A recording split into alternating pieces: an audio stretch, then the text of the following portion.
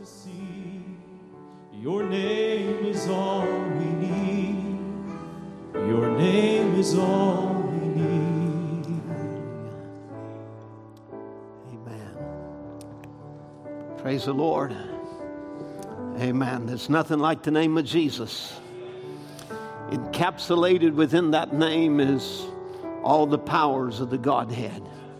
He is Savior, healer, deliverer, redeemer, everything you could have need of, hope for. Amen. Is all in Jesus. Amen. Let's go to prayer today and ask the Lord's blessings upon us now. Lord Jesus, we love you. We thank you for your blessings to us, for the grace that has been given to us in this end time. We're asking, Lord, for your mercy and grace to permeate this service today, to fill every person, to fill every life, every heart, that you'll reveal yourself in a mighty way. Pray that you'll bring healing to those that needs healing, whether it be in the soul realm or the spirit realm or the body realm, whichever where it is, Lord. May the healing virtues of Jesus Christ go forth today and bring healing in the mighty name of Jesus. I pray that you'll meet every need, oh God. Lord, you know the ministries that are out from the church today, ministering in other places. Pray that you'll bless Brother Timothy and Brother Craig as they minister in the different areas of the country. May your Holy Spirit just move, Lord. May it just drive out every doubt and fear and unbelief. And let us move into the realm of the blessed today. Lord, may your anointing come and anoint us as a speaker and anoint us as hearers. And Lord, may there be a proper response given back to the Word of God today. We're your children. We ask your blessings upon us now as we worship you in Jesus' name. Amen and amen. God bless you. It's good to be in the house of the Lord today. Amen. To report to duty to the great King of glory. Amen. How we appreciate the Lord and his goodness to us. We was just hearing the prayer request of someone with stomach cancer and going to the brain. And, I just want to remind you that there's nothing too hard for the Lord. Sometimes these things sound impossible, and to men they are impossible. But to God and to the believer, all things are possible to them that believe. Amen. I just got a report this week, a picture. Wish I'd have brought it to you to show you. But it was Brother Ken Boyer who had been diagnosed with brain cancer, been put into bed for some weeks, unable to function, just totally down in the bed, an invalid. And he wouldn't even take as much as a Tylenol for pain. Wouldn't take any kind of medicine that was given. He was just saying, no, I'm just going to accept it from the Lord. And God came on the scene. He's back in the pulpit preaching again. Amen. Praise the Lord. This shows you that nothing is too hard for the Lord. Amen. That God answers prayer and he's there to meet the need. Sometimes, you have those scoffers that want to say, well, that person took a treatment or two, or this, it must have been the medicine. Well, take this one, devil. Amen. There wasn't even a Tylenol taken. Amen. Because he just claimed what God had given in his word and his word of promise. Amen. I would like you to remember October the 10th to the 14th meetings that we're going to be having our annual meeting this year. It's Brother Wayne Lawson, Brother Doug Baker, Brother Ron Spencer, Brother Donnie Reagan will be ministering in those meetings. So let everybody know, tell your friends, share it everywhere so that we can come and rejoice together.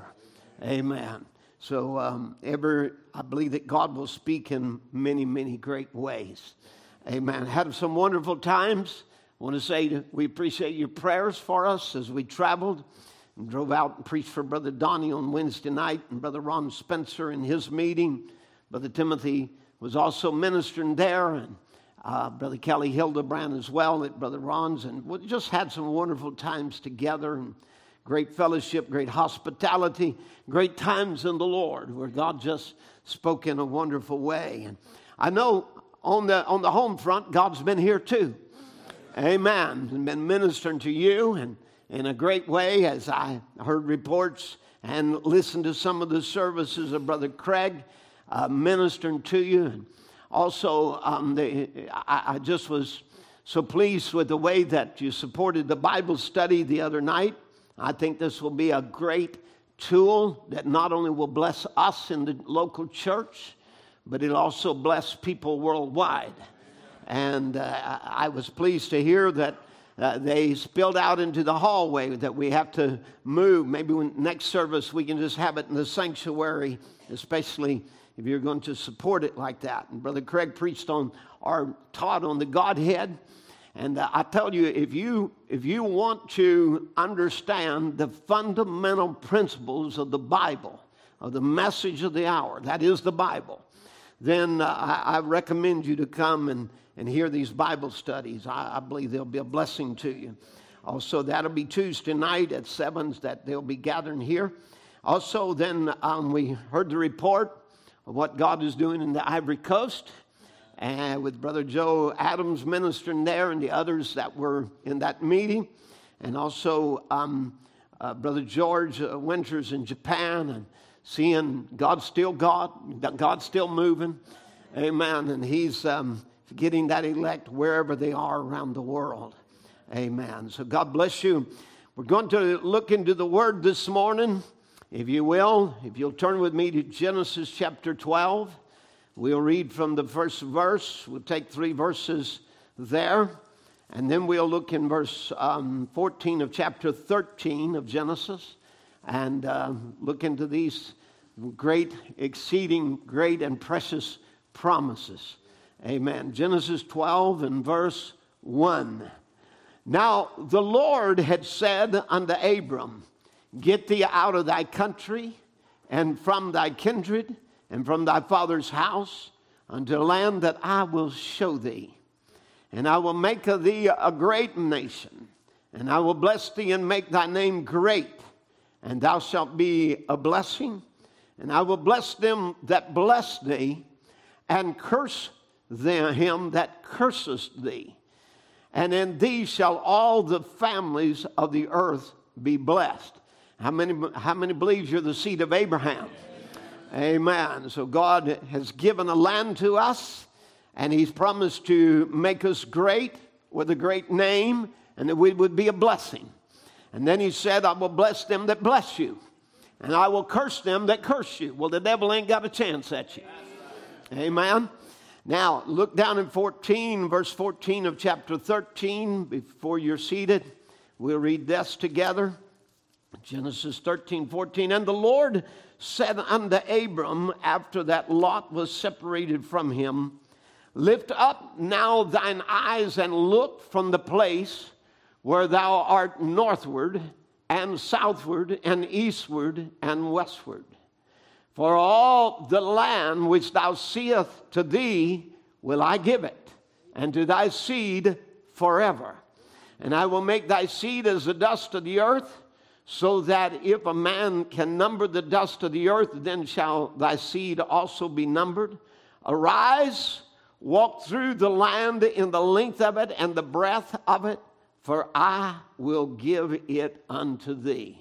Amen. God bless you. You can be seated. We're going to speak today on the Exodus, the return to the homeland of the Holy Ghost.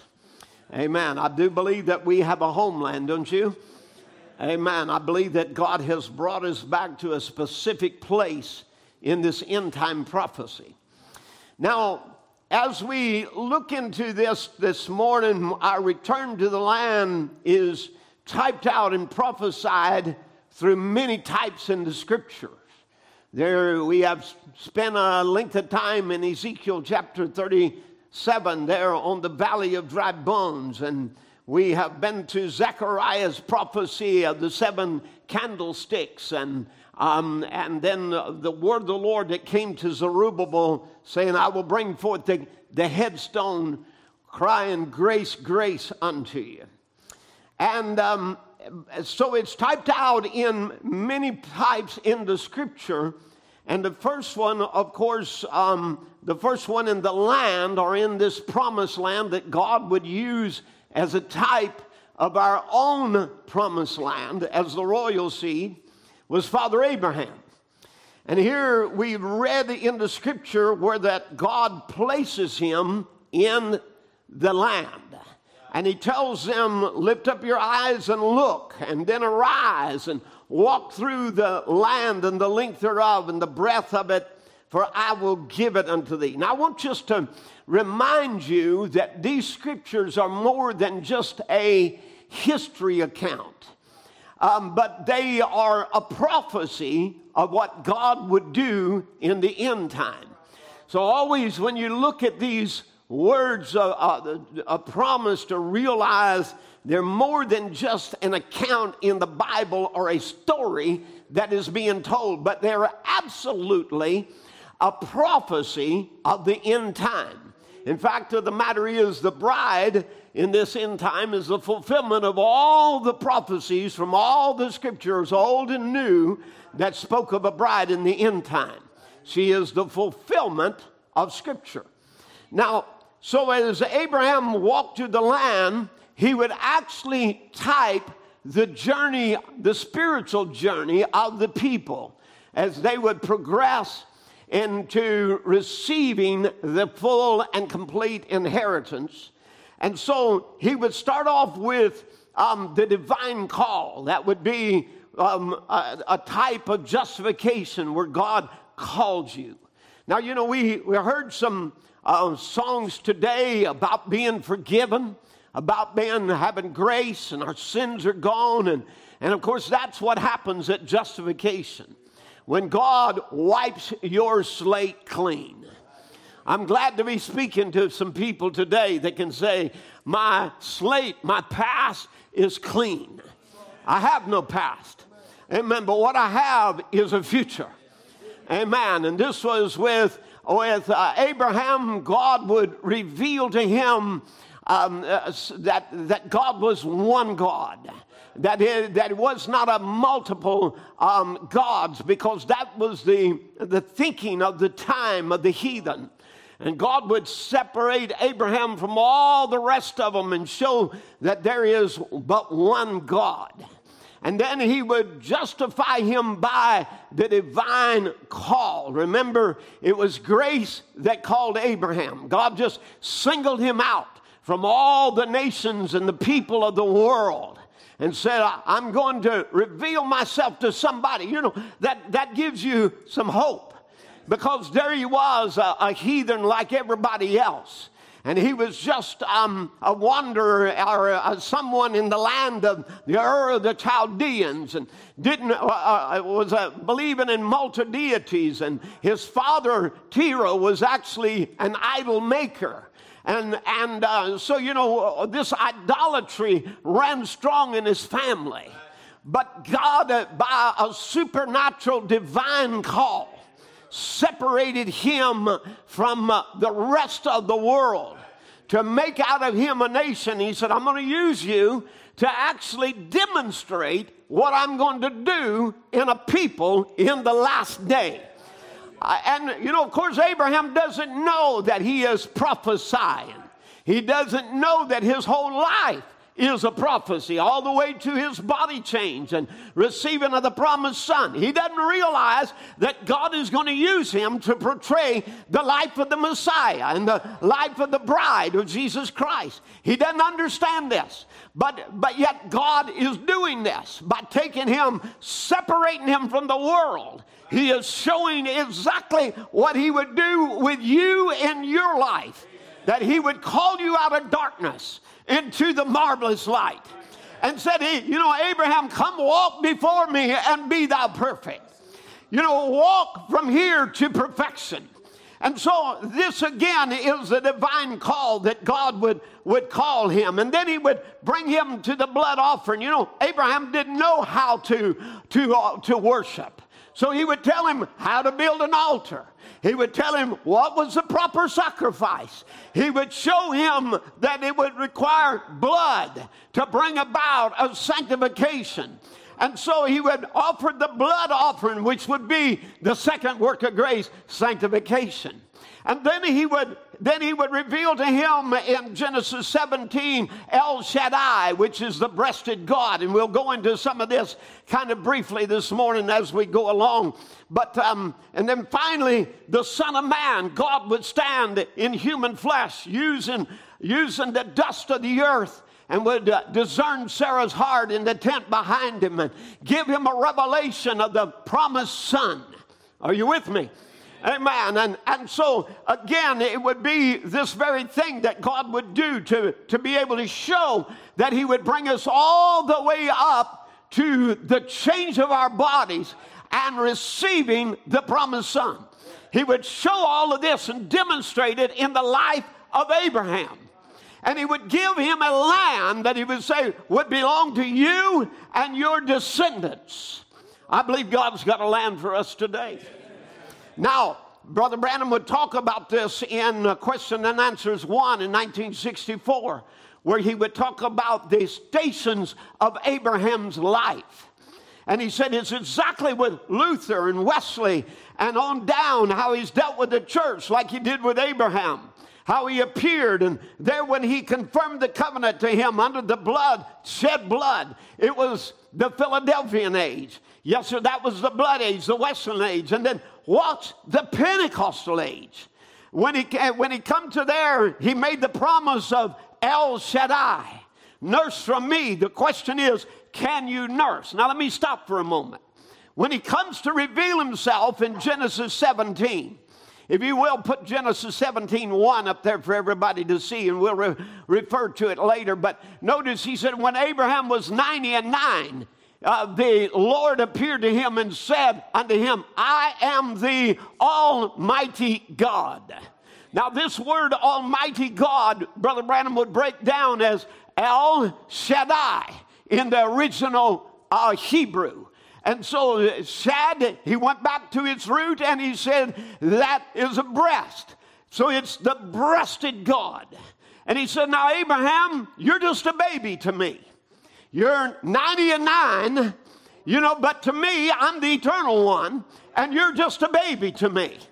You know, sometimes we get to thinking, all these promises are just to the young people. Sure, young people, they can get divine healing very easily. But, here I am 99. Here he was with Abraham, and God says, but you're just a baby to me. Amen. Your problems ain't too big for me to fix. Amen. Your situation isn't too great for me. Give me some more sound up here. It isn't too hard. It isn't too difficult for me, because to me, you're just a baby. Now, so he said when Abram was 99, the Lord appeared to Abram and said, I am El Shaddai. Walk before me and be thou perfect. Now, look at these words of promise. Somebody's moved these. I want them moved out for me, please. And whoever's doing it, quit doing it. Now, so leave them alone when we position them. Now, so as I can say that, I'm pastor here. Amen. It's a voice of authority. Now, so you see, then comes the Pentecostal age. After he come to there, he makes the promise of El Shaddai.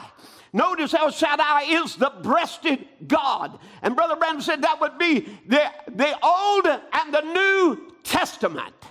So that's the complete Word of God gets offered to the Pentecostal age. How did that get offered? By God sending them Malachi 4. By God sending them a prophet to restore all the Word and all the truths would be revealed in the last day. Are you with me? So you see, this is what it been. We come down through the justification with Luther. That was the divine call. The sanctification with Wesley, that was the blood age. And then the El Shaddai, which was offered to the Pentecostals. Now listen, friends. Laodicea was offered this message. The Pentecostals was offered this message.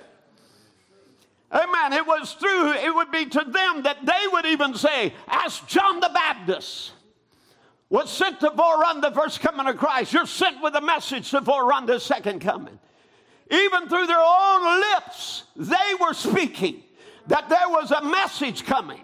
Now, of course, later on down the line, even some of the writers like Gordon Lindsay would later say, well, William Branham had the sin of Dowie because he said he was Elijah. No, it was them that said he was Elijah. Amen. It was their prophecy coming through their tongues and interpretation that said he would come as John the Baptist was sent to forerun the first coming of Christ. You're sent a message. And how did Elijah come, or how did John the Baptist come? In the spirit and the power of Elias. So God told the Pentecostal, he's coming. Amen. And it would be the Almighty God revealing himself. The entire word of the Old and the New Testament. But do you think they would receive it? No, they wouldn't receive it. Laodicea was prophesied to reject him. Amen. Now, watch this. When it came to the Pentecostal age, after he come to there, he made the promise of El Shaddai. Nurse from me. The question is, can you nurse? That was brought before the Pentecostals, see, can you nurse? But they didn't do it. They grabbed them a breast from the denomination where they come out of, but then the real seed come on to nurse that breast. Now I'm going to tell you, friends, there's somebody going to get the real Holy Ghost. Amen. If El Shaddai represents the Holy Ghost and the Pentecostals took tongues instead, come on. Amen. Somebody is going to get the real thing. Somebody's going to come back to the land of the Holy Ghost that the rest of them have turned down and rejected, but a people in the end time will be filled with deity and be real sons and daughters of God. Hallelujah. I'm glad I can declare to you, friends.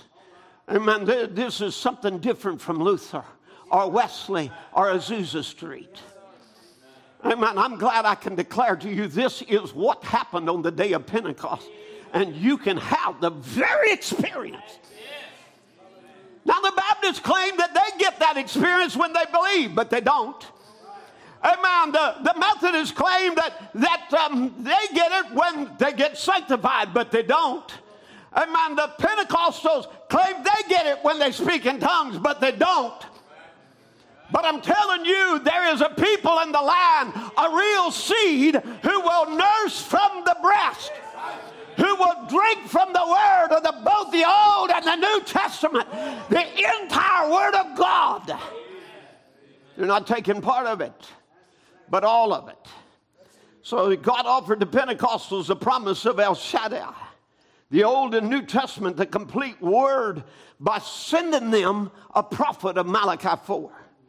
To bring them to the full word. You say, well, Brother Tim, no. You know, that wasn't Brother Branham. The Pentecostals had that before Brother Branham came. Well, then they had the full word first. But it would take a prophet. It would take a prophetic ministry to turn our hearts back to the original faith again.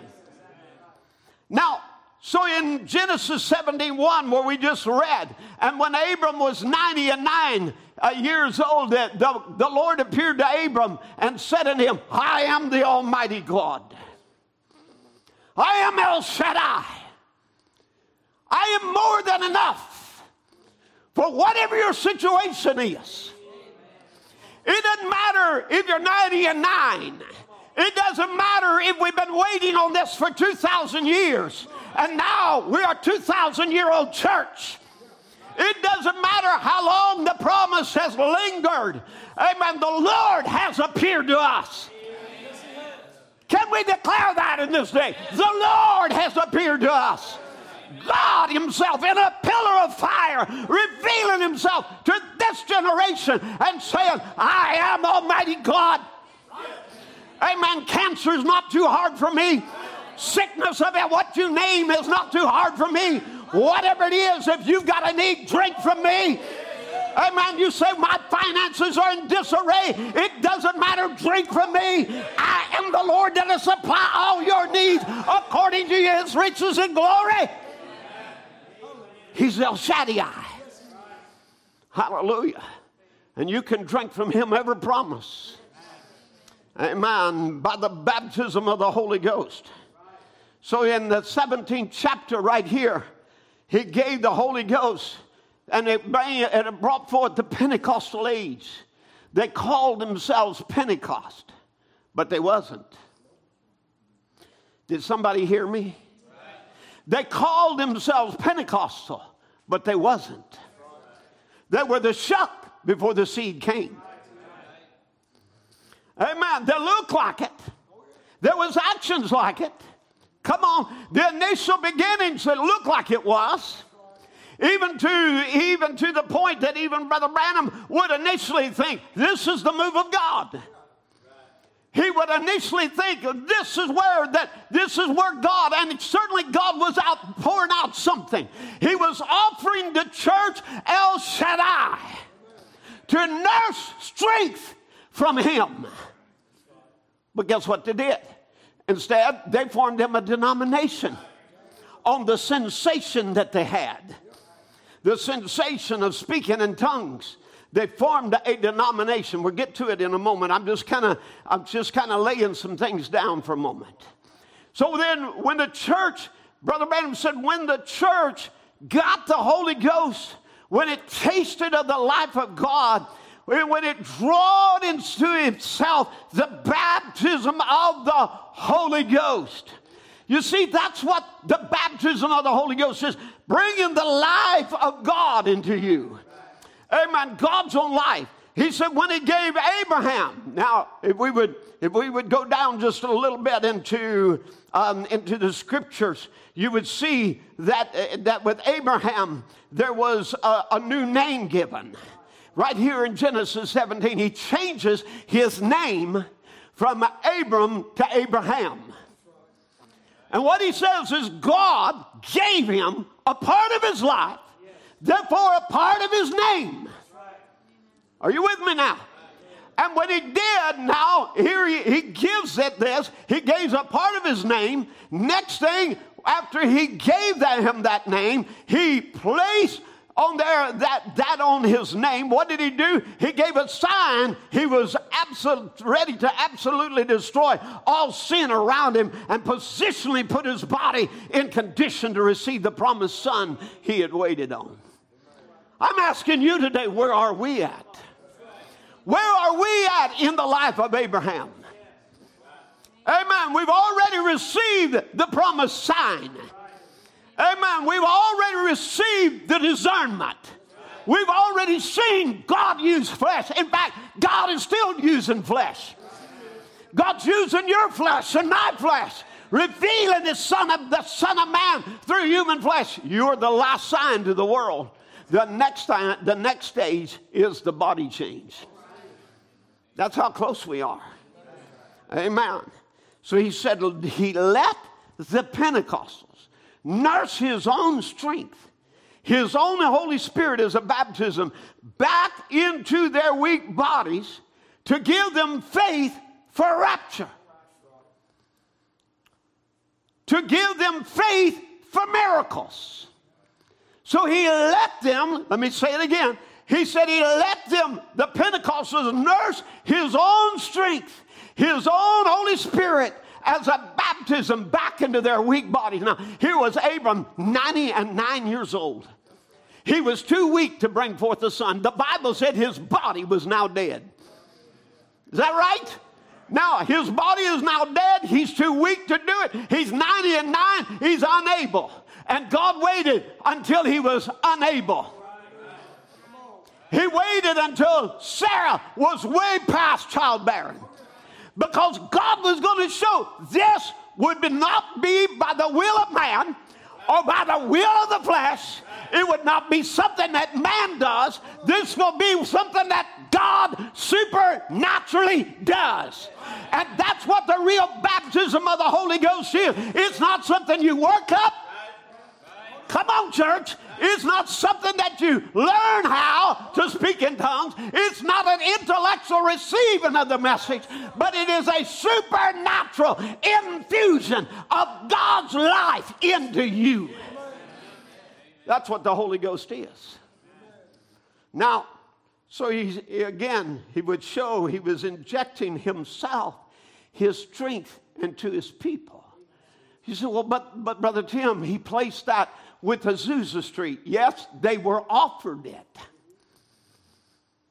They were offered it.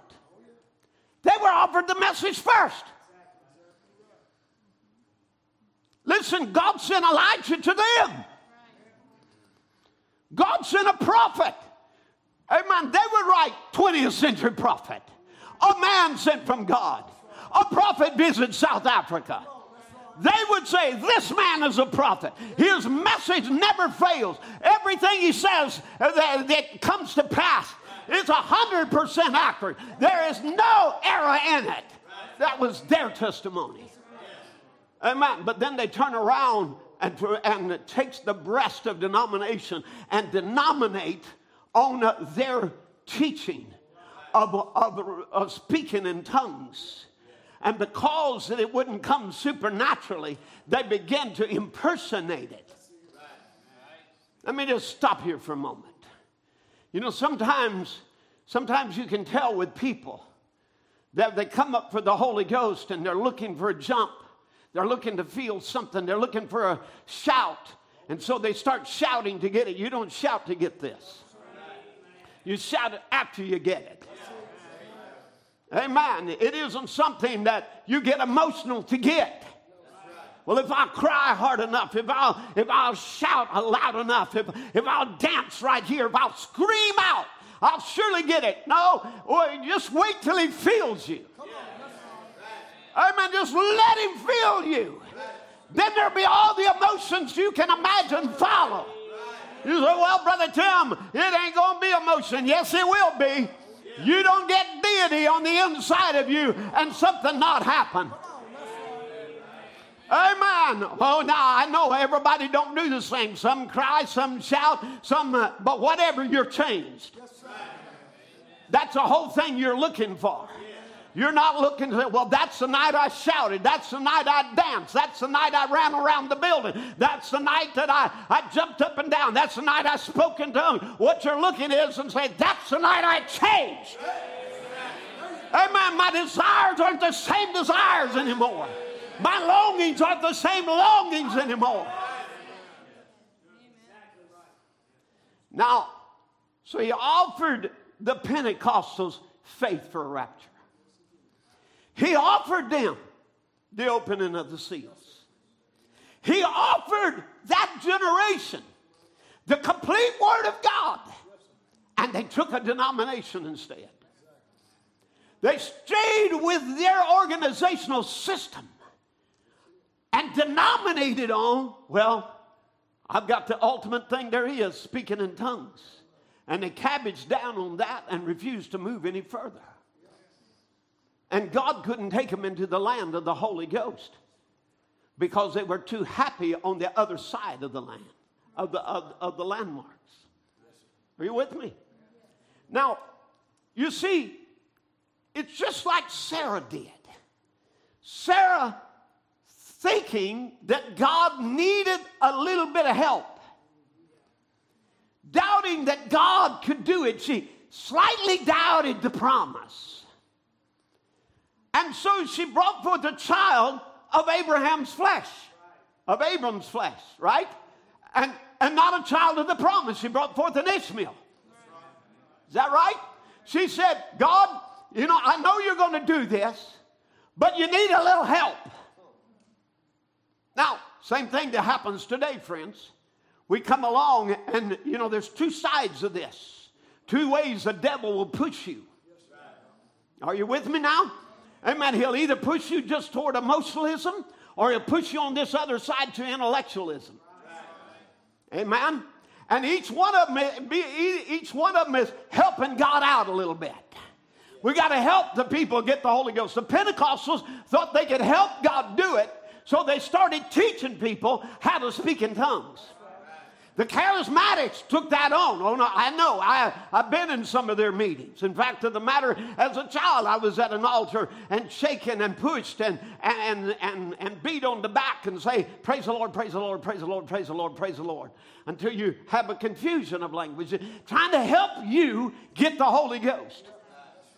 But what it did, it was a manufactured tongue. A manufactured, it was an experience, all right. Anybody's ever been into one of them places, it's an experience, all right. Everybody coming around you and slapping you on the back and jiggling your chin up and down and telling you to say certain words over and over and over. One saying, fill him, Lord, them said, empty him, God, empty him, God. Back and forth and, on around and around, yeah. It was that. They were trying to manufacture a real outpouring of the Holy Ghost. Amen. Same thing happens on the intellectual side. A lot of the message folks have taken the Baptist form of easy believism. Or you never have an experience with God. You just say, I believe the message, and brother, you got the Holy Ghost. That ain't nothing more than Baptist. That's more Baptist than Lutheran. Are you with me? Amen. And then you have the other extreme over here. But both of them are a work trying to bring forth a child by human effort. So we're going to learn our way into it. We're going to study our way into the Holy Ghost. We're going to grow our way by learning until we finally get the Holy Ghost. And every bit of it is helping God out like Sarah did. And all it does is produces a bunch of Ishmaelites who will not be subject to the Word, who you're always having to chide for their short dresses and tight clothes, who you're always having to fuss because they won't come to church, who you're always having to chase and get after and try to get them to live right because they can't live right. They're wild children. But if you ever get one born again by the Holy Ghost, you don't have to beg them to come to church. You don't have to beg them to dress holy. You don't have to go with them to the store and watch what kind of clothes they're going to pick out. Amen. There is a change in them. Amen. And then the Word of God no longer just becomes, that's a man's opinion. There's the God's opinion down on the inside of your heart that changes your attitude toward the Word. Amen.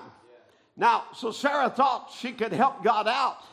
She could bring it out, just a little bit. And so, she wanted to kind of, give Hagar, give another womb.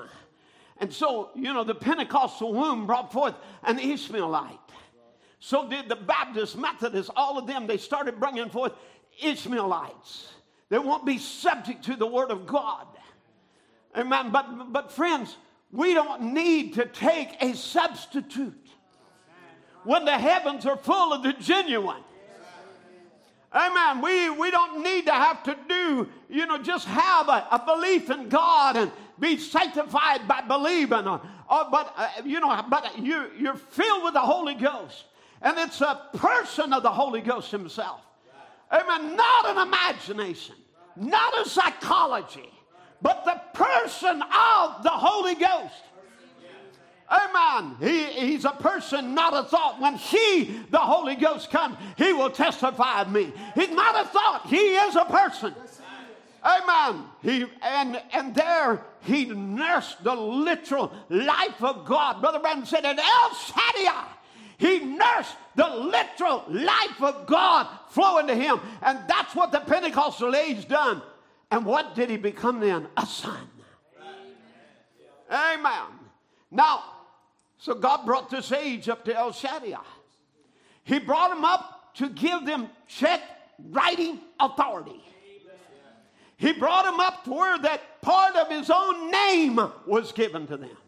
I'll put my name in them. I will identify myself in them. Are you with me? Now, this is where He was saying, Genesis 17:5, neither shall thy name anymore be called Abram, but thy name shall be Abraham. For a father of many nations have I made thee. And Brother Branham would make the point. He said, Elohim, Abraham. He put a part of His own name in Abraham. What was He doing? He's signifying, you know, Abraham, you cannot bring forth the promised son. You cannot have this body change on your own. Natural works won't do it, but I'll come into you. You wonder sometimes how there's going to be a body change, how there's going to be a rapture. I have come down. I am coming down in you. I put my name, my life, my power, my strength into a people in this last day. Well, if God can change your body and make an old person a young person again, He can certainly take out cancer or heart trouble or diabetes or any other situation. Hallelujah. Amen. Why? Because He's El Shaddai. All you have to do is nurse on Him. Amen. When you're with the Holy Ghost this morning, if you're down and out, nurse on Him. Amen. If you're sick in your body, nurse on Him. Whatever your need is, nurse on that word, the Old and the New Testament. I am the Lord thy God that healeth all thy diseases. He was wounded for thy transgression and bruised for your iniquity. And by His stripes you were healed. Amen. So there again in verse 15 of 17, look, at the same time coming down with El Shaddai. And as for Sarai, thy wife, thou shalt not call her name Sarai, but Sarah shall be her name. Amen. I'm going to change her name from barren to a princess. Amen. I believe that God has changed the name of the bride-elect church in this end time, filling her with His own life, His own strength, His own power. Come on now. And then changing her name and said, you're not going to be a barren church. You're not going to be an unfruitful church. The signs shall follow them that believe. In my name, they will cast out devils.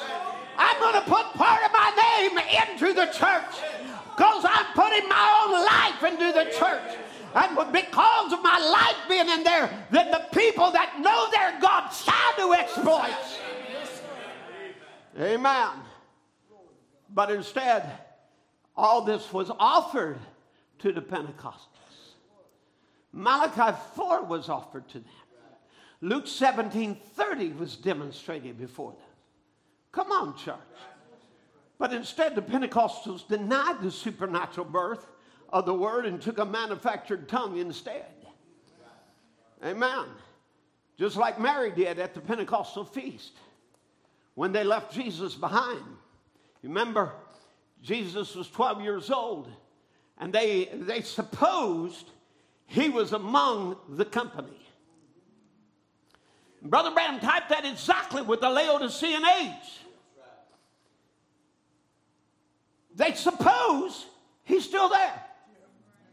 They're still singing about Him. They're still talking about Him. They suppose He's with them. But He ain't. And Brother Branham said they left Him at the Pentecostal feast. And that's exactly what happened here. Here, this last day Pentecostal movement, they left Him. They rejected Him. Revelation chapter 3:14 says they put Him out of the church. He was on the outside. They left Him. And then they come back Jesus, he is talking with the priest and expounding the word. And though the word is yet young, are you with me now? The word is yet young there. Jesus, yet young, 12 years old, expounding the scriptures. That Mary comes up, and before all them priests, before all the scribes, says to Jesus, where have you been? Your father and I have been looking for you. And there in front of them all, she denied the supernatural birth of Jesus, saying that Joseph was his father. But the word, yet young, corrected the error. And he said, don't you know I must be about my Father's business?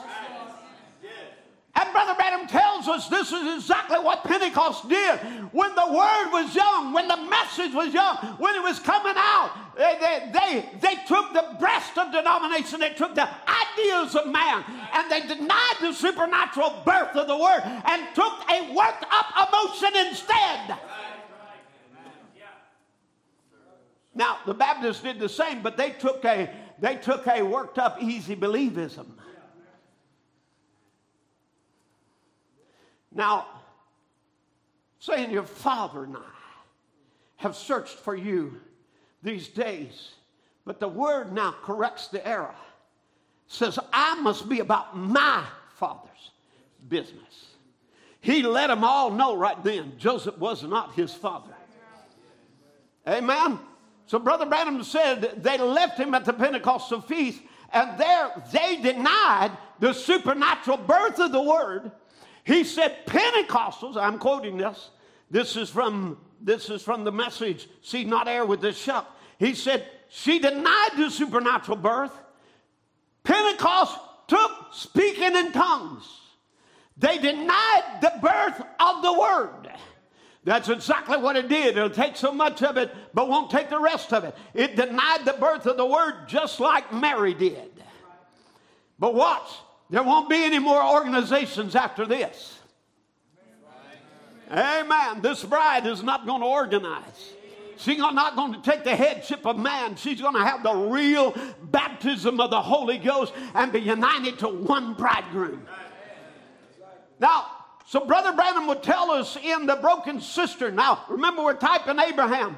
He said Abraham met him as El Shaddai, and he said, now, Abraham, you're old, your strength is gone, but just lay upon my bosom and nurse your strength from this fountain. Amen. What did he nurse himself to? A new body. Hallelujah. So this baptism of the Holy Ghost that you are nursing on, when you're drawing strength from this word, will nurse you to a new body. Amen. Hallelujah. Don't you dare grab the breast of a denomination somewhere. Drink the milk of the word of the Old and the New Testament. Amen. Hang on to that. Amen. Now, so this is the stage the church is in, where we not only have the faith required to justify us, and the blood to sanctify us, and the Holy Ghost that changes our name, and we nurse the very life of God into us, but we've also received and are the last sign showing us that the Word is being made flesh, getting us ready for the change of the body. There won't be an organization after this. I don't care what they're doing and how many isms and schisms are out there, friends. That is not God's move. Amen. But he's got a bride here in this last day that will be unorganized. Amen. And is ready. Her next stage is the change of her body. And I just want to say, in some ways, it's already happening, because it's happening from the inside out. Amen. Now, God had told Abraham, your seed will sojourn in a strange land. Now, he said, this is your land. I give it to you. Walk through it and be thou perfect. So he said, go northward, southward, whatever way. Walk through the length and the breath of it. And I'm challenging you this morning. Wherever you are in the land of the Holy Ghost, don't just camp in one spot. Amen. As I preached just before I left home, there are unlimited resources, untapped resources. You hadn't even begun to tap in to everything God has for the church. Amen. We are just barely skim the surface. Amen. Brother Branham would say it like this. He said, if you can imagine all the water of the whole world, all the oceans, all the fresh water, everything standing there, and it's all trying to be forced down into a little bitty pipe about like this.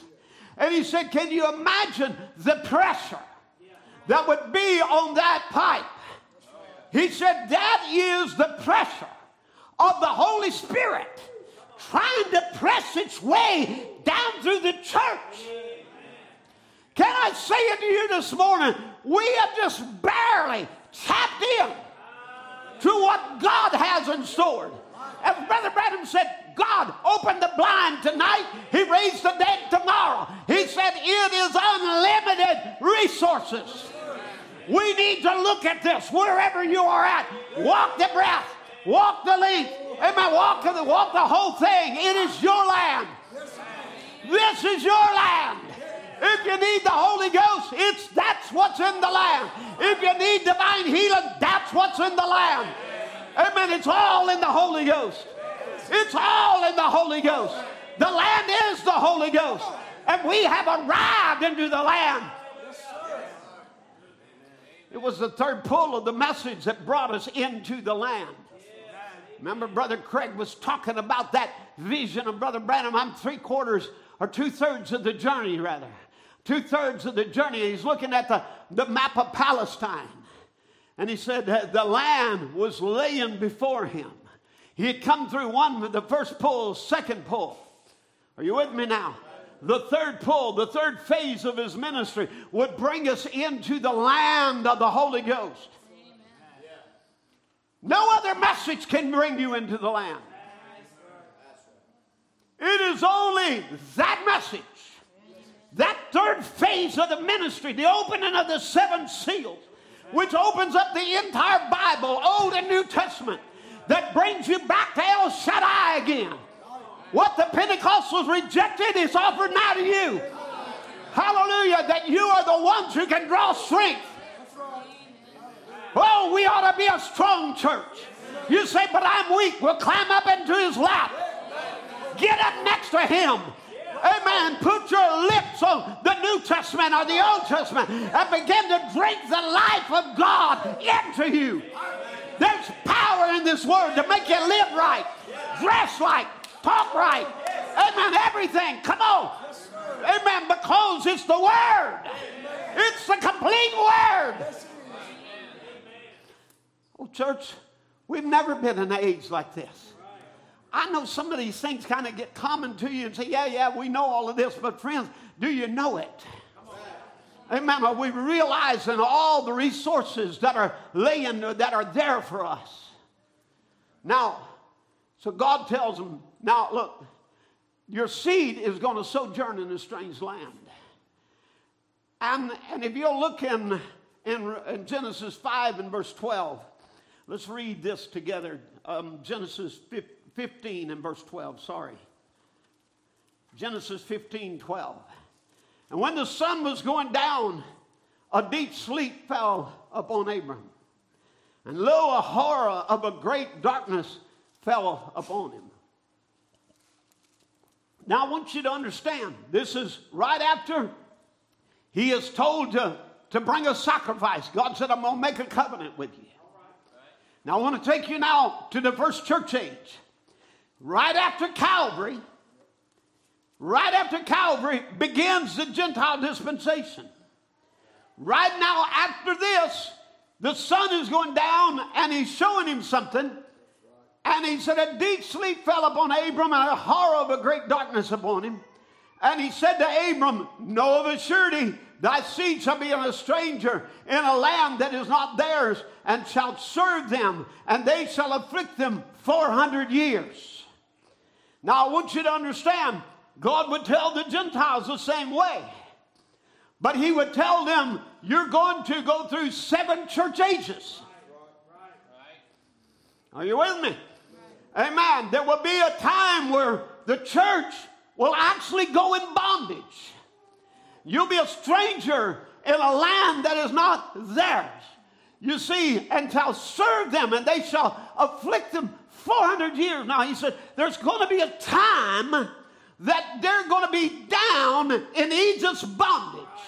And he tells the church the same way in Revelation 1. He shows them 7 church ages. And he said there's going to be a time the church is going to go through a time where they'll be down in Egypt. And they will be slaves. They'll go into slavery under Catholicism. Things will get a little better, but still in slavery under Luther and Wesley and Azusa. All of them would bring the people into slavery. Are you with me now? Amen. But now they will afflict them for 400 years. Ours was 2,000 years. And also that nation whom they shall serve will I judge, and afterwards they will come out with a great substance. Amen. I want to say that we're on this side of the dispersal. Because he was telling them there's going to be a dispersal. They're going to leave the land, and they'll sojourn down there for a time. And then there Israel is going to forget who Jehovah is. They're going to forget his power. They're going to forget all the mighty things that God did with Abraham. But I'm going to return them back to the land. Look, thou shalt go to thy fathers in peace. Thou shalt be buried in a good old age. But in the 4th generation they shall come hither again, for the iniquity of the Amorites is not full. But we are coming now down to the day that sin has reached its height. And the iniquity is full. The cup of iniquity. Are you with me? It's running over. And it's in that time where the cup of iniquity gets so running over, I'm going to call the people back to the land again. And when I do, I'm going to dispossess the ones that are there, and I'm going to bring you into an inheritance. Now, so God tells him, you're going to sojourn in a strange land. God also tells the church, you're going to go through dark ages. You're going to go through where you lose sight of what even the original baptism of the Holy Ghost is. You're going to even forget whether God's 1, 2, or 3. You're going to get all confused. You're going to get down there and get disillusioned. You're going to think God has forgot you. You're going to think this will never happen. Come on, church. I mean, you wrestle with them thoughts today. Why, Brother Tim, you've been preaching 40, 50 years that the Lord is coming, and he ain't come yet. I mean, you're gonna deal with all of these. Where is the promise of his coming? He said 72 years ago, Pentecostals stood up and prophesied and said, ask John the Baptist. Then in 1933, 85 years ago, he would say, ask John the Baptist. Well, now, has God forgot his promise? But that's what Israel got down to. They began to wonder, we'll always be here. And they began to think this became a foreign land, and Egypt became their homeland. But I want you to know, denomination's not your homeland. That's not where you belong. You belong in the land of the Holy Ghost. You belong in the full power of God. But why? Now here comes the question, why was it though? Now we know God said it's going to happen. But what happened? What happened that the people, God's people, got out of the land? He gave them the land, said stay here. Then he told them, of course, I know you're going to leave. You'll be afflicted, but I'll bring you back. But God's original word was stay in the land. Is that right? This is where I'll bless you. Outside the land, you won't be blessed. Somebody help me preach now. So why is it now they're out of the land? Now here's why they got out of the land. You see, God had promised there with Abraham, made the promise to Abraham, to Isaac, and to Jacob. And he gave them a place. Jacob dug wells there. Isaac dug wells there. When they dug a well, they said, I'm going to stay here. Abraham bought land there for a burial place. He declared, this is our land. But now they're out of it. What got them out of the land? How come they went down to Egypt to begin with? It's a great mystery. It's a great thing to understand. Because Brother Branham said that's the question today. How come are we out of the land? He said God gave us a Pentecost. He gave us a book of Acts. He gave us the Holy Spirit to lead and guide us. He gave us a land. Why are we out of it? Why is the church out of it? Why isn't the great Christian church today living again like the book of Acts, bringing forth the same thing? There's some reason for it. Now, Brother Branham tells us we've been out of the land. How come there ain't a book of Acts? How come the church ain't like she was at the beginning? How did she get out of the land? And he's typing it now with what happened with Israel, with Jacob's people, how they got out of the land, how they got down to Egypt. Because Pentecost, let me tell you, church, Pentecost is where we are supposed to be. We are to be back to Paul's gospel. We're to have the same Holy Ghost that fell on the day of Pentecost. Somebody help me preach now. That's what was given to the church. That was the land given. But for some reason, we've been out of the land, and it would take a prophet of Malachi 4 to bring us back into the land with the third phase of his message, the third pull, to bring us back into our inheritance again. Hallelujah. Now, I want to announce to you, we're no longer out of the land. We're here. We're here, right here, smack dab, right in this Bible. With a Bible prophet, a Bible message, a Bible truth. Come on, somebody. With Bible holiness. Amen. With the Bible alive. We're back in the land. But what took us out of the land? Because if we can see what took us out, then we can know how to safeguard ourselves from being pulled back out again. Now, let me just say, in the modern day Israel, and I'm just going to briefly talk about this, but in modern day Israel, I've been reading on the Genesis, the 1947 and 8 war. And as I've been reading there, I'm just overwhelmed at the rivalry and the jealousy between the factions of the Jewish people. And it was because of their divisions that almost caused them to lose the land.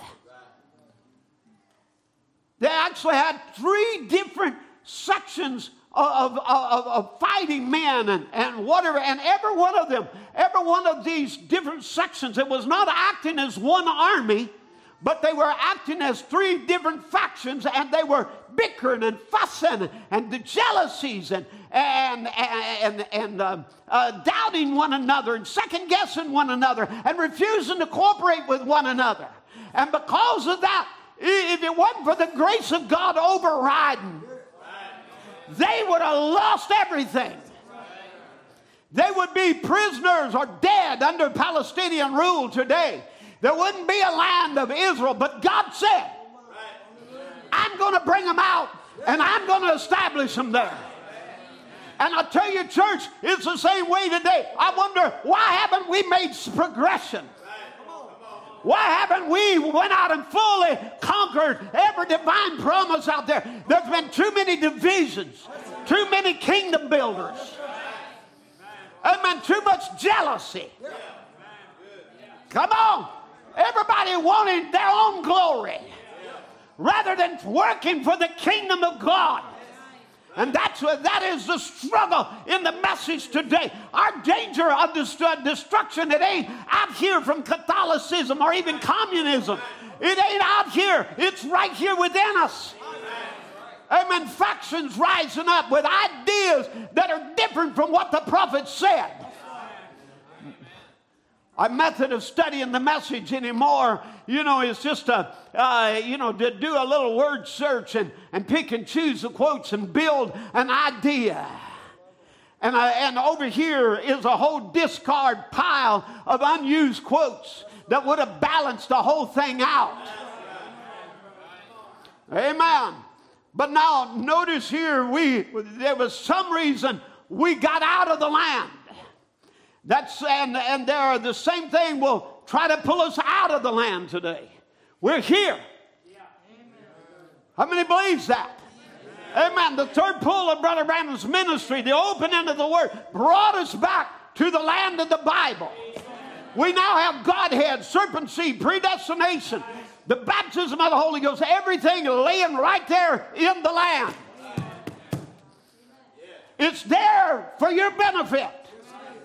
It's there for you to avail yourself of it. Amen. There's too many of you living beneath your privilege, living still defeated lives. Your marriages are in shambles. Your family is in shambles. Your teenagers are in rebellion. Why is it? It's because you haven't availed yourself of what's in this land. I promise you, in this land, there's good homes. There's good churches. There's divine healing. There's the power of the Holy Ghost. It all lays in this land. Amen. And it's up for the evening light tabernacle to say, this is my land. And I'm going to have every divine promise. It'll be for me. It'll be for my house. It'll be for my children. It'll be for my children's children. It'll be for as many as the Lord our God shall call. Hallelujah. It's time we stand up. Hallelujah. Be a unified body. Amen. You let little schisms rise up, and little things that keeps you from worshiping, keeps you from putting everything in it. I tell you, it's time to lay that aside. It's time to lay aside childish pettiness. Amen. And realize God's moving. And I want to move with him. God is healing, and I want to be healed with it. Amen. God is delivering his people, and I want to be delivered with it. The gates of hell are coming down, and I want to be delivered with it.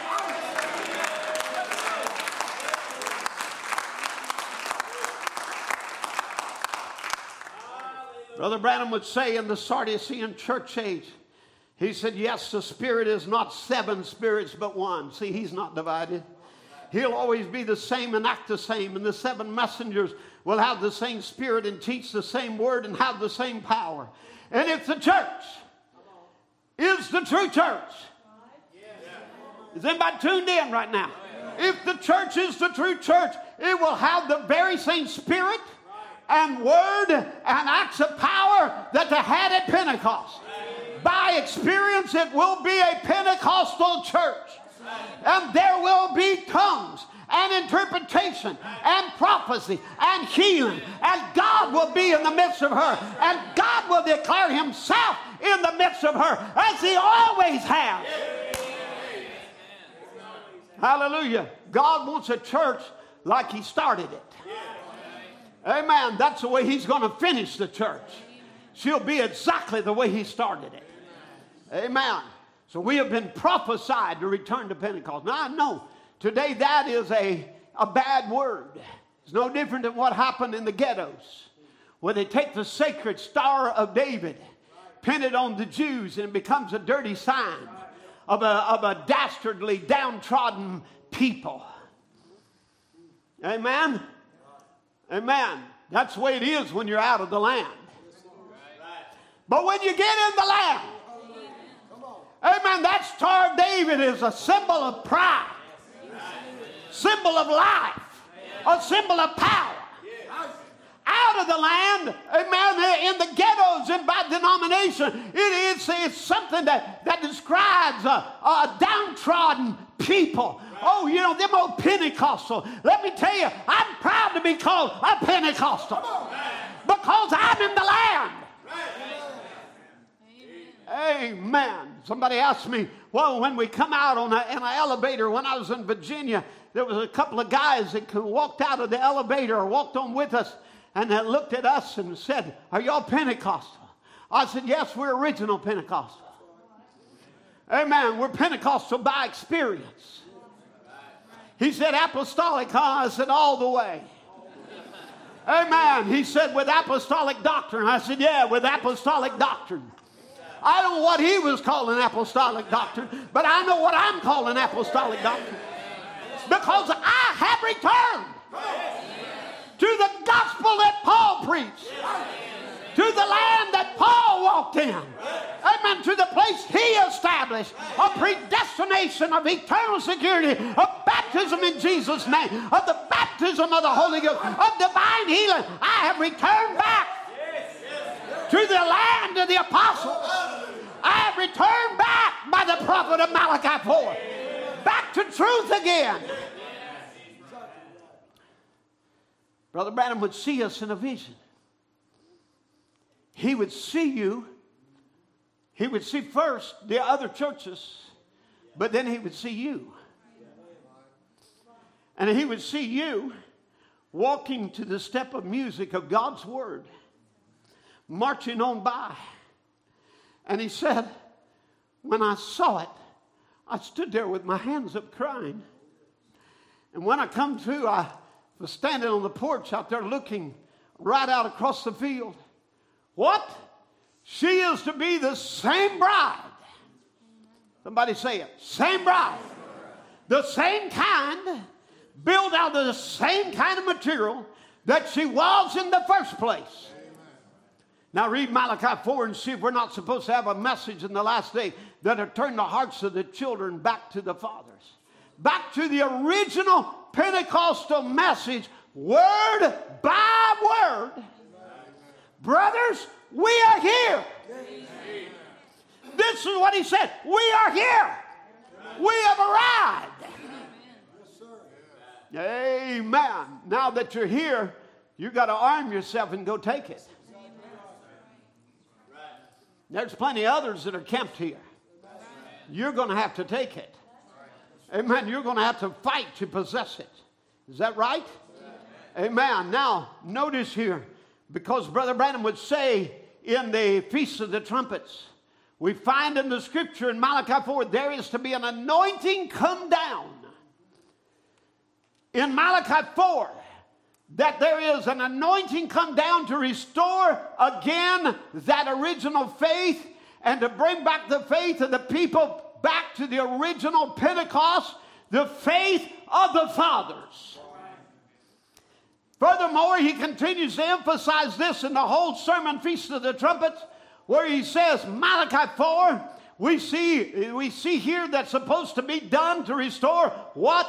The faith of the people back to the original fathers, the Pentecostal doctrine, the original fathers. Somehow or another, we got all crossed up around the message. We began to think that we had something because of the opening of the seals, that we had something different from what Paul preached. I tell you, if we did, we're a bunch of cursed people. We don't preach that here in this church. Amen. We're not preaching another gospel. We're not preaching an addition to the book. Come on now. We're not preaching something that Paul didn't preach. Amen. All that the seals did was opened up what Paul preached and brought us back to the original doctrine, word by word. And if you preach anything else, you're cursed. Amen. This is a curse, an ancient curse, that says, cursed be him that removeth the neighbor's landmark. And if you come and try to move the landmark off of the book of Acts, come on somebody, off of the original word of God, you're accursed. Amen. But you know, that's the way the enemy does. He tries to move the landmark. Just move it just a little bit where you don't notice it. Amen. So we take it and we move the landmark so far until that many of us, or many times there's an intellectual gospel being preached. Amen. Without any power thereof. Until they're fulfilling the very scripture that they deny. Because they have a form of godliness, they deny the power thereof. I'm going to tell you, friends, there's a power in this word. Amen. I have preachers coming to me telling me, Brother Tim, we got the Holy Ghost, but our people are in porn and they're doing homosexual act. And I just tell them, you know, you've just got to grow a little more. And one day, you know, you'll outgrow all them things. I said, nonsense.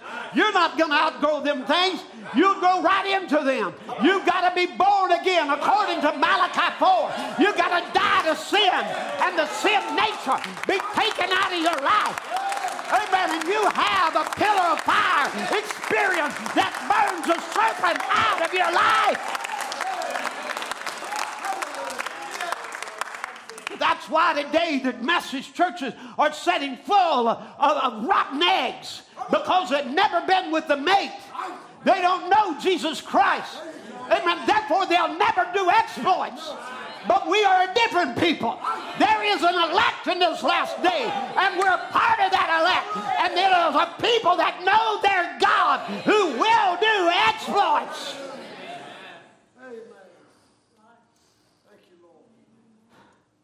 Now, he tells us between the sixth trumpet and the seventh trumpet.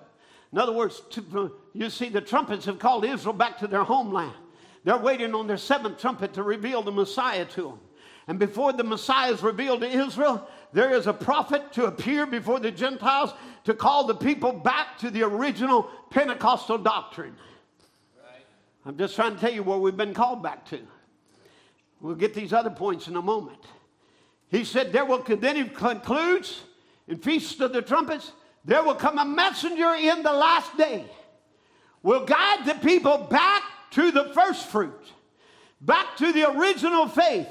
Grant it, Lord, that great messenger among us now, the great Christ, the Holy Spirit made vivid, made understanding, opening up the word and revealing it to us. May he guide them back to the original Pentecostal faith. Amen. So God has called us in this day with a spiritual exodus. It would resound from Revelation 18 where he says, come out of her, my people. I'm going to plague Egypt. Come out of her. Be ye separate, saith the Lord. Come on, church. Amen. This is exactly what God has done in this day. He's had a bridegroom call that called you out. Amen. That caused you to go in with the bridegroom. Hallelujah. It's the bridegroom call all the way. Notice now. Notice there they were. Now, here we are.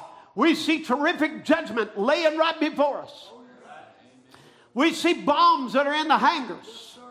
We see our president racing to try to pacify the North Koreans, pacify the Russians, try to keep peace with the Arabs, and keep the uprisings from coming that are rising everywhere. Everybody, every kind of jealous spirit, demonic spirits of the world anointing people.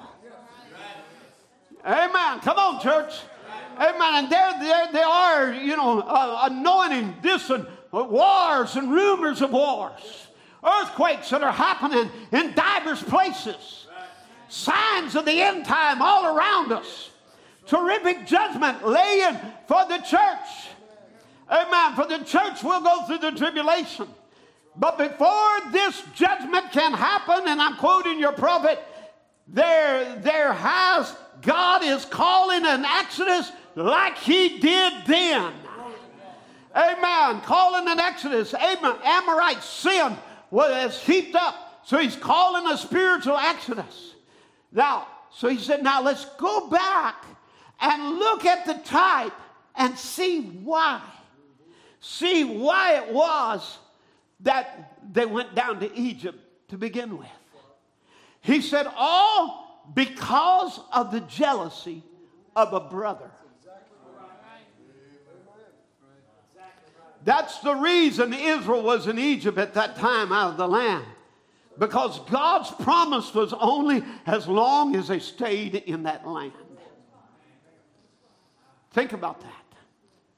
The jealousy of a brother. Joseph, a spiritual man. And they thought, why not just get rid of him? He's having all these visions. He's having all of these things. There's Reuben over here. He's supposed to be the firstborn and so on like that. And here he comes up and he's a favorite brother. He's got a coat of many colors. The covenant is with him. The blessings are upon him. The father's blessings is upon him. And he's got all these dreams and visions. And man, he thinks he's this big boy and we're all going to bow down to him. Amen. And he said that they think that our churches has become intellectual. That we got the best dressed crowds. The biggest organization. The most smartest ministers. That we have no use of the Holy Spirit in the way it was back there.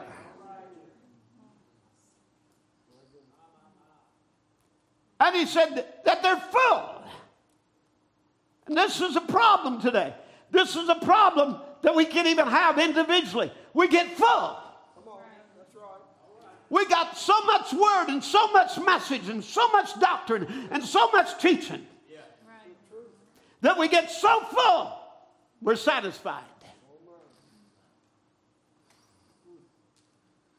Now, we have no use for the Holy Spirit.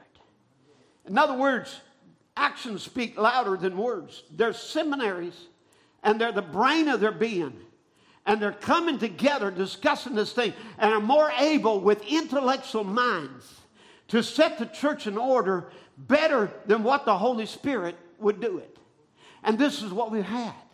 We've had men that rise up with so much intellectual prowess that could say it better than the prophet. That could bring clarity to the message.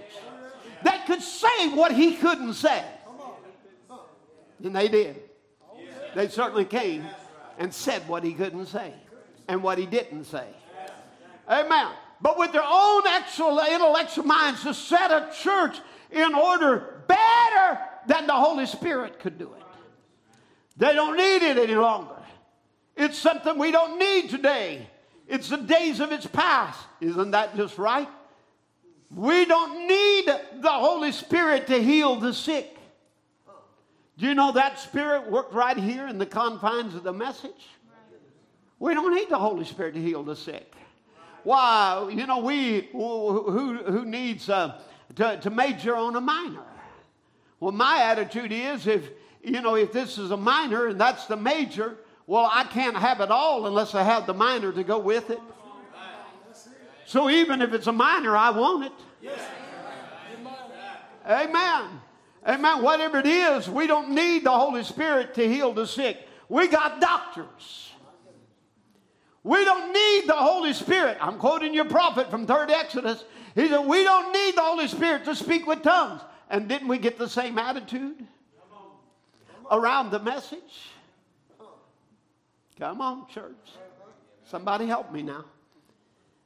We're all intelligent people.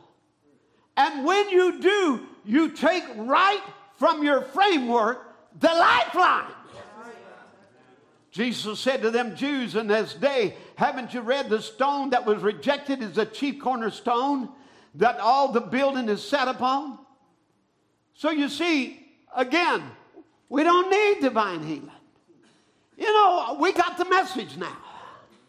That which is perfect is come. So that which is in part is done away with. So we don't need that part. Well, then how can you have it all when you deny a part? Amen. When that which is perfect is come, you have all the parts. Amen. It don't do away with a part. It says we got all the parts. And in the church in the last day, there will be speaking in tongues. There will be moves of the Holy Ghost. There will be divine healing. These signs shall follow them that believe. There will be real Holy Ghost experience. Hallelujah. That's what will be in the end time church, because that's what's in the land. That's what Paul taught. Amen. You want Paul's attitude about tongues? He said, I would. He said, I speak in tongues more than you all, but I wish you all would speak in tongues. But rather that you prophesy. Amen. We don't need it. He goes on to say, he said, I'm sure you catch that. The reason of it is they thought they would never have need of it. Them brothers thought they would never need Joseph. They don't need this dreamer. They don't need that spiritual boy telling them by vision what's going to happen. This is why Pentecost stayed down in Egypt. Because they didn't need Malachi 4. Amen. We have speaking in tongues instead. And that became more greater than the very word of God. The very miracles that was taking place before them. And they esteemed that higher. Made their own creed. Amen. We want to come around and now we want to do the opposite. We don't want tongues anymore. We don't want the moving of the Spirit. We don't, and he goes on to say, we don't need speakers with tongues. We don't need interpreters of tongues. We no longer need Old Testament prophets to set us in order by the Holy Spirit. We understand it. And they have adopted a man-made system to take the place of the Holy Spirit. Therefore, now listen, everybody in tune right now? Therefore, there is a people that is elected, that has their name on the Lamb's Book of Life, and they can't go for that. Am I preaching to that kind of people this morning? We can't go for that. No, sir. We want all the word. We want every promise of it. Amen. We want divine healing. We want speaking with tongues. We want the power of God and the salvation. We want holiness. We want everything the Bible said. We want what Paul had. Therefore, there's a people that's elected that has their names on the Lamb's Book of Life. They can't go for that. They are spiritual minded and therefore cannot go for that. Mama, that's me. Is that you this morning? Amen. They can't stand it. No matter if their fathers and mothers was lived in whatever organizational church. And when a church makes or does that, maybe it wouldn't speak that out right out. Oh no, they won't speak it right out, but their actions prove it. Here is the word, and the Holy Spirit proves it among those when he can get them gathered together that he still heals the sick and raises the dead and speaks with tongues and casts out devils. So it depends what's on the inside of a person. Amen. But the church feels that it don't need the Holy Spirit. The churches will tell you that. Men will stand up and give you such an intellectual talk that can almost make you believe it.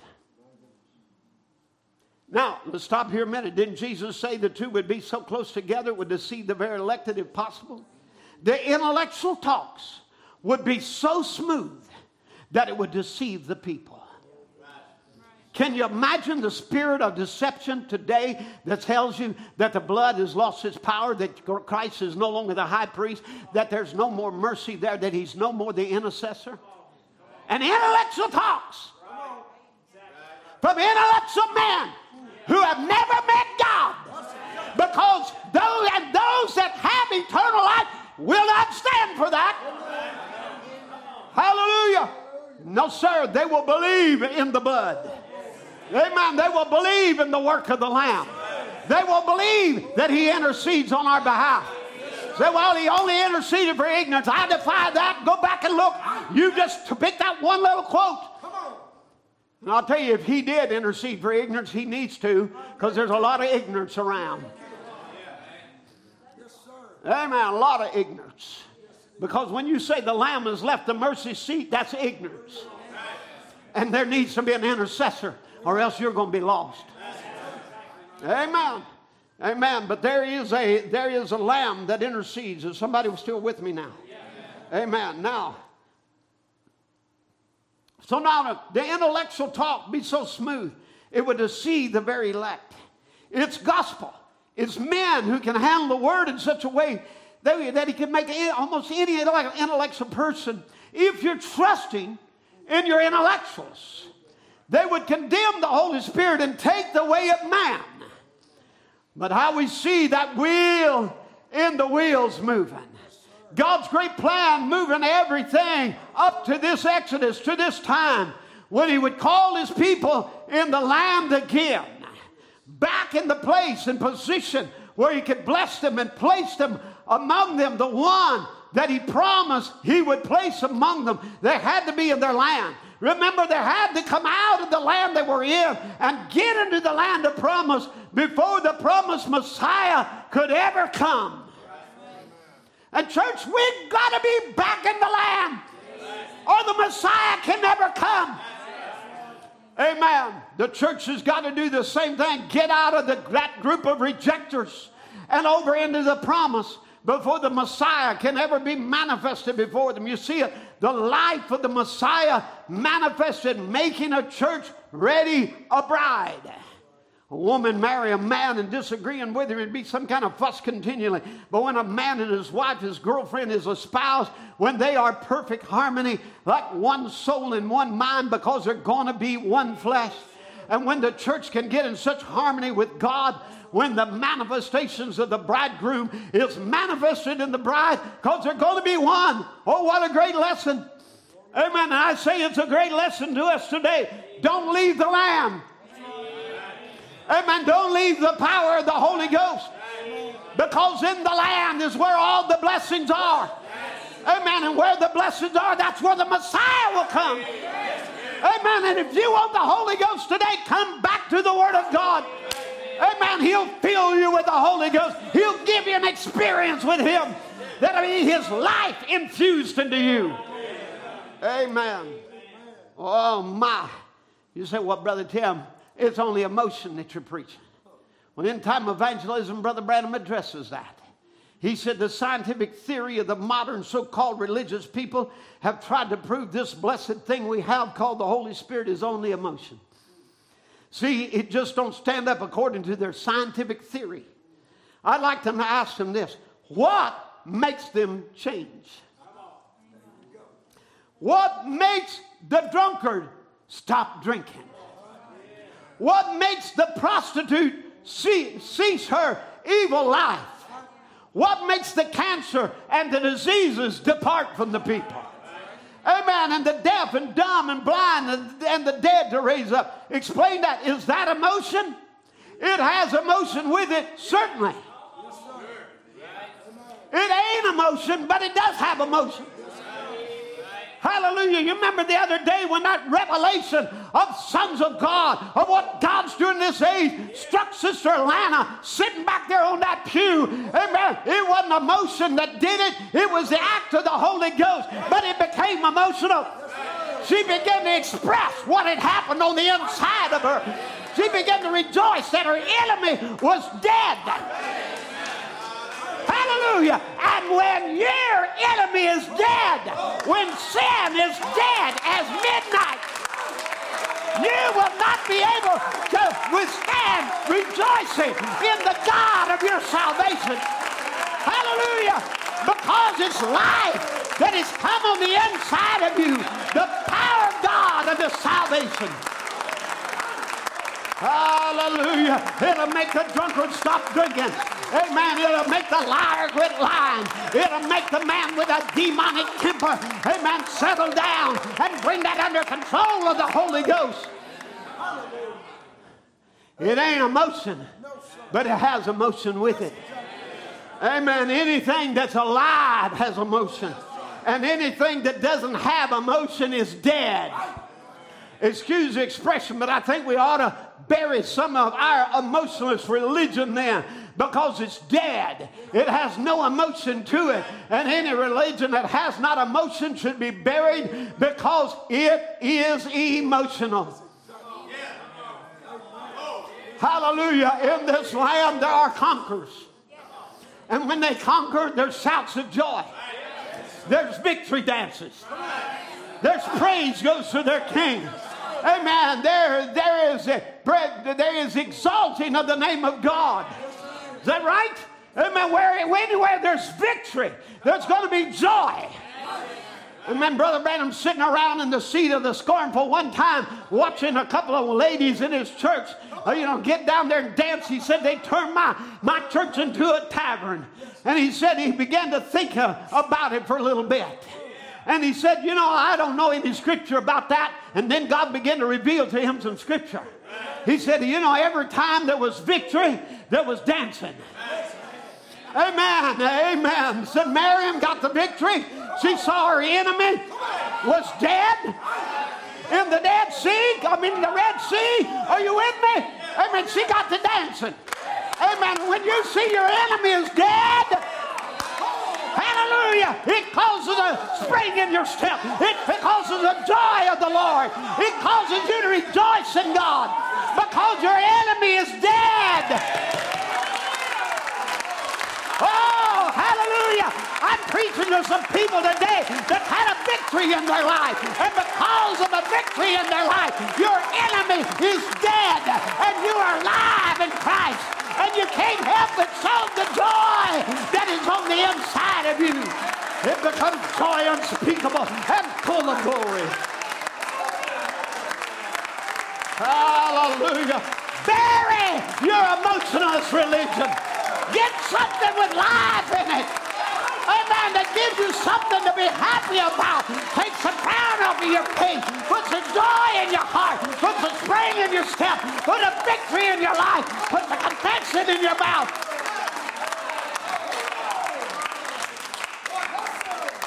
Hallelujah. Hallelujah. Amen. God bless you. But you know how it become? How the enemy got in the first church. How it took them out of the land. Was a little spirit. It looked like Christ, but it wasn't Christ. It was on a white horse, but it was an impersonator. Remember the first seal? He went forth conquering and to conquer. And buddy, he did. Amen. The way he did it, here's the way he conquered. Amen. He began to conquer like this.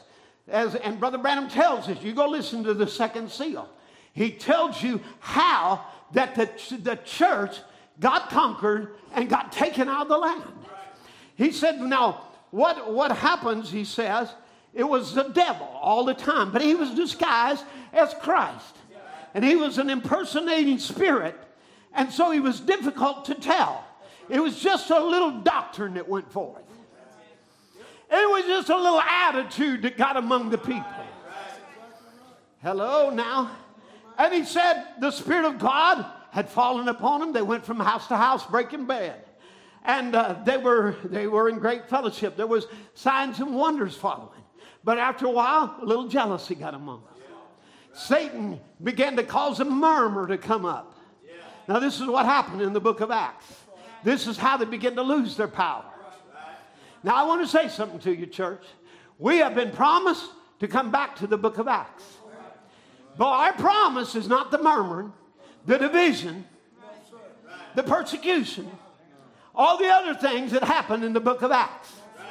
That was not the acts of the Holy Spirit. You have been called to be a book of Acts church. What acts? Not the acts of flesh, murmuring, dissensions, divisions, but the acts of the Holy Ghost, power, anointing, healing, deliverance, Holy Ghost. That's what you've been called to. Satan started a murmur among them, just like he likes to do in any church. In this church, I don't like it. They sing too long. They preach too long. They do this. They do that. A little thing, a little dissension. Don't you know a little leaven will leaven the whole lump? Don't you know that little bit of sin? And come out from among them. Say, let that thing behind.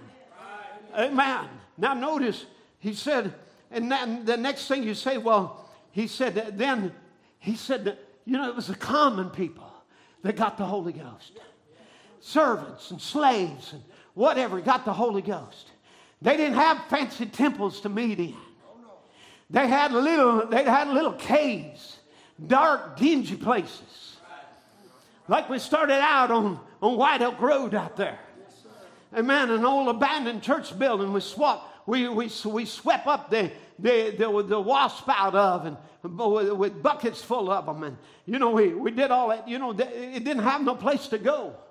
And he said that he embraced Christianity. And go down there where they're meeting in a little old dark, dingy hall, clap their hands and shout and speaking in tongues and getting messages. This is the second seal now. Listen. This is seal words. Is anybody with me?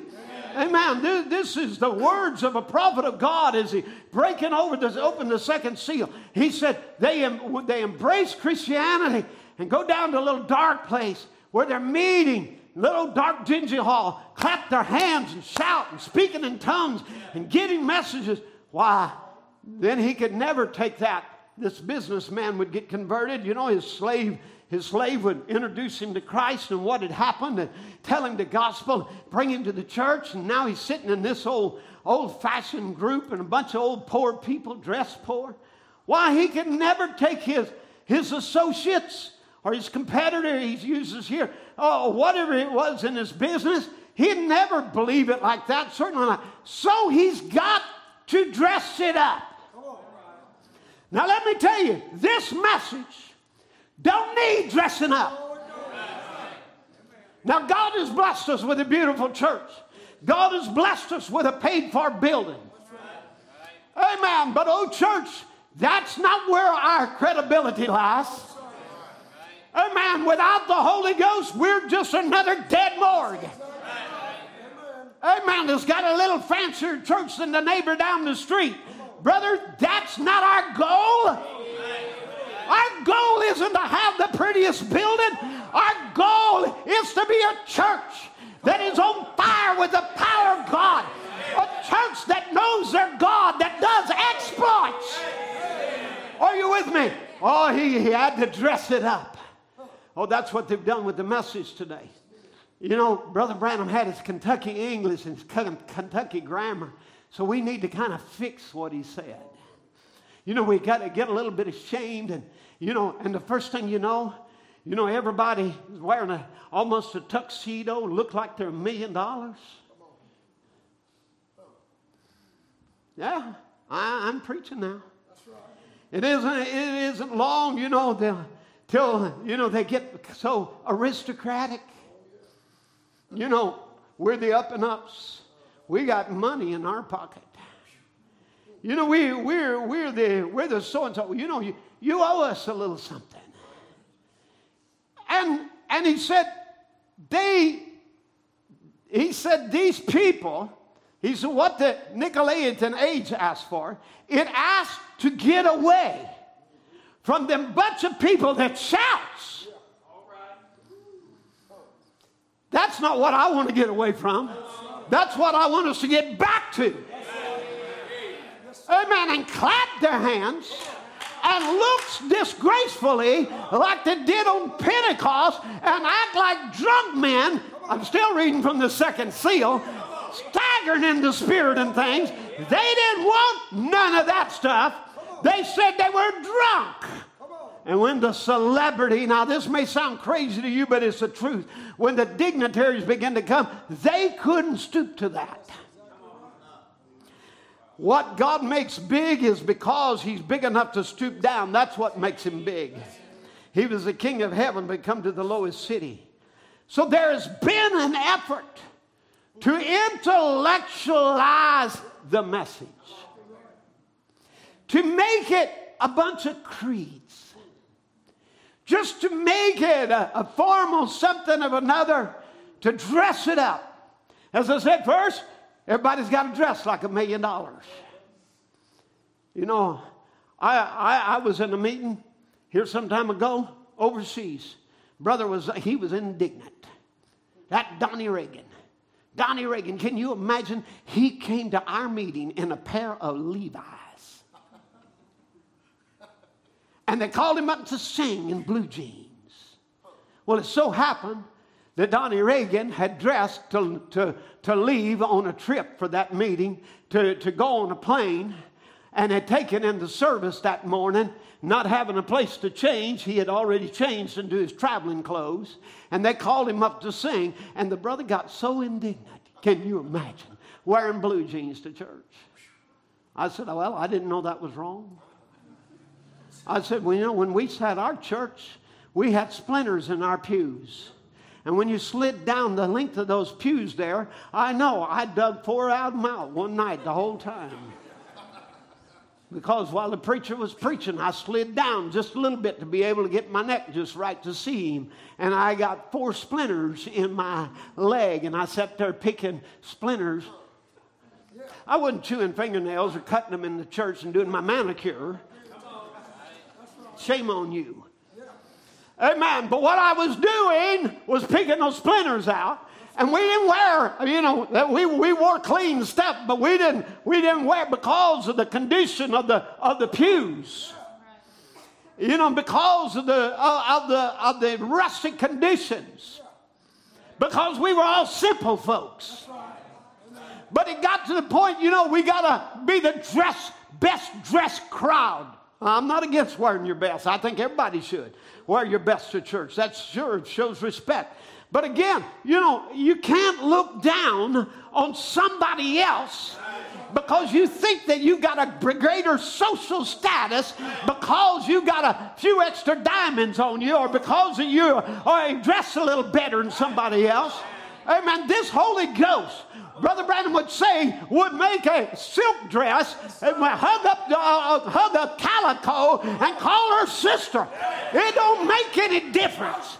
Amen. We're not putting any difference in riches. Are you with me?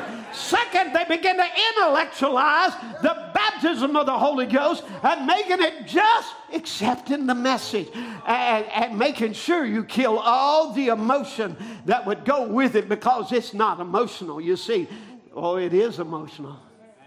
You can't have deity come in your life and not feel something happen. Amen. It's going to change you somehow or another.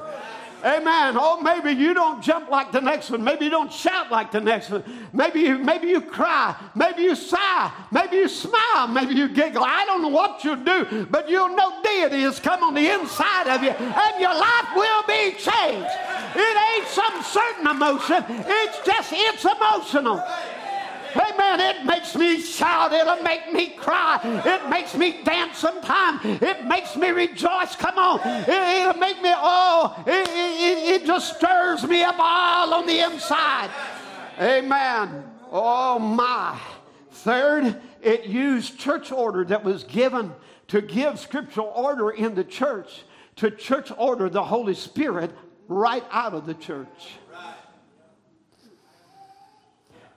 And Brother Branham told us why. Because the modern church don't want to give birth. She don't want to give birth. And he said any birth is a mess. He said whether it's in a pink decorated hospital room or in a pig stall, it's a mess. There's a mess goes with it. Amen. When you get a birth, you'll cry, you'll shout. Amen. It's a mess. It'll make a mess out of you. But whatever, you become a new creature. Is that right? Amen. I remember Jaron here the other day. You know, when he came, I saw a prodigal son coming home. And if you watch, I wasn't going to let him go with just a little intellectual conception. Amen. I wanted to see him have a real birth. Amen. Get right down where the sin is dead as midnight. Amen. When we call the saints around and say, pray with our prodigal son. We got one come home. Pray him through. Let him get a real dose of Jesus in his life. It'll change him forever. And I'll tell you, you get Jesus in your life, you'll be a little Jesus.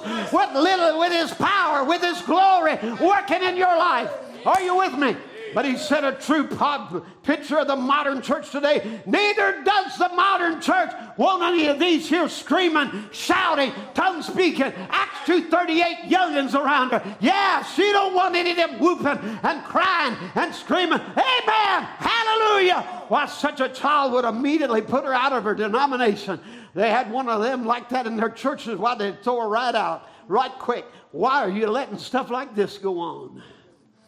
Oh, she don't want none of them screaming, hollering, blabbering to Acts 2:38 miserable creatures. She thinks they are. It would certainly embarrass her. It would ruin her and her educated, ethical, scientific society church that she belonged to here. They would throw her out at the next council. That she can't do it, so she don't want to be pregnated with the word, because that's the only kind that the word can bring forth. So if you want children of the word, that's the only kind they'll bring.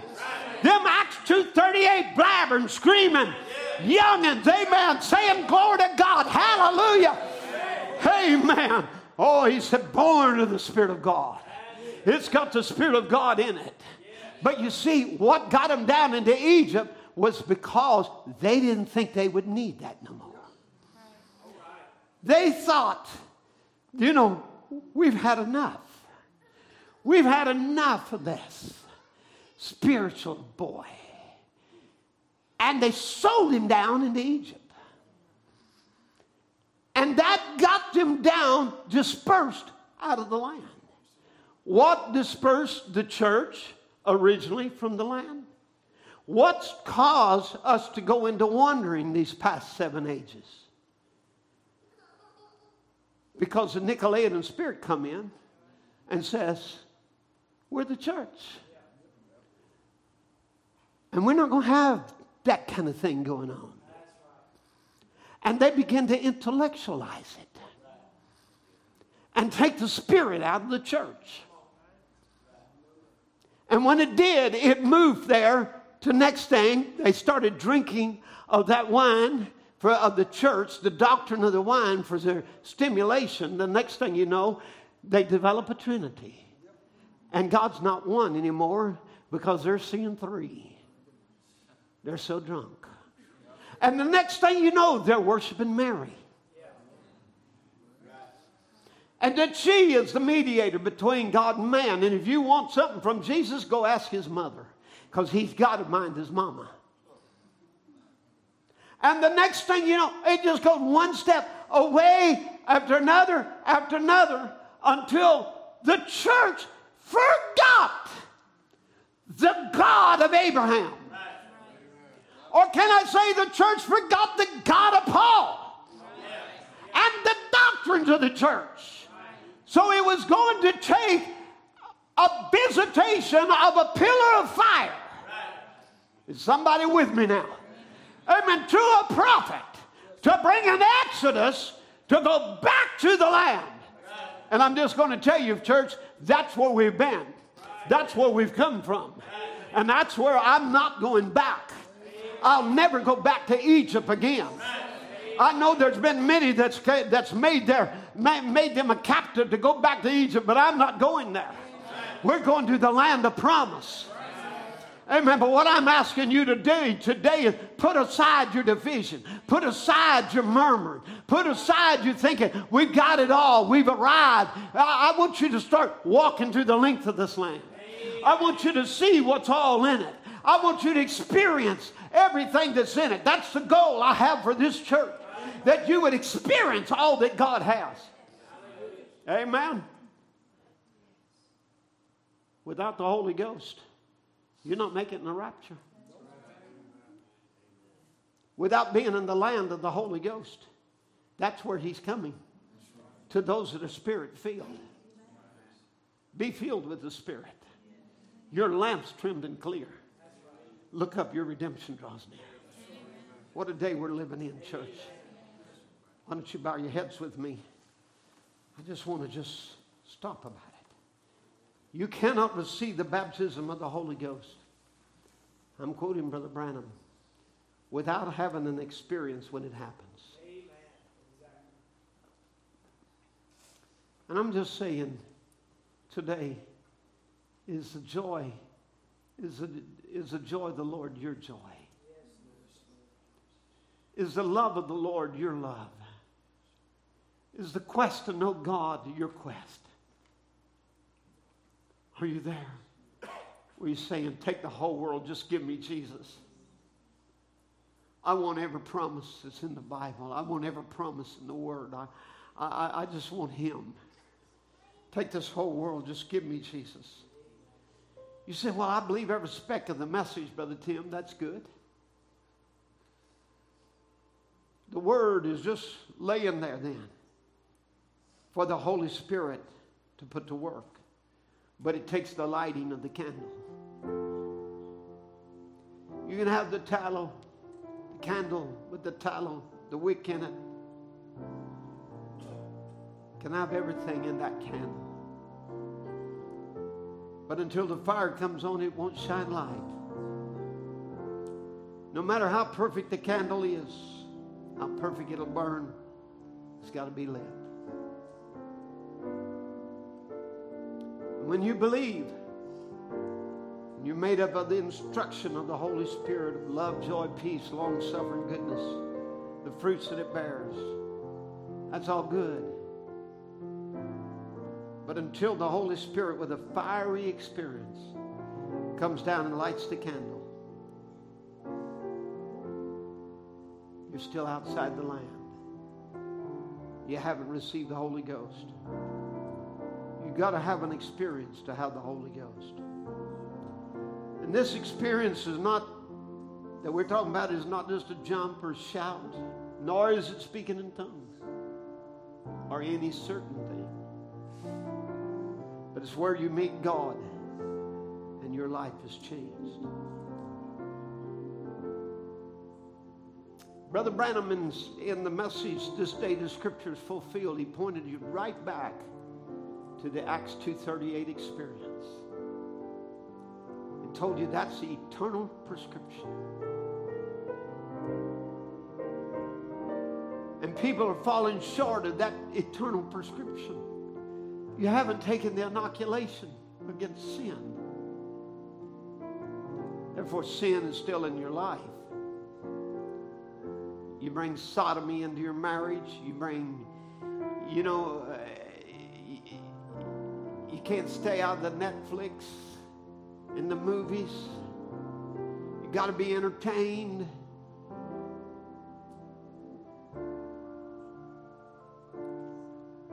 Got to keep up with Hollywood. You got to have sex appeal. All of these other things. It's because the candle hasn't been lit that would scatter that darkness.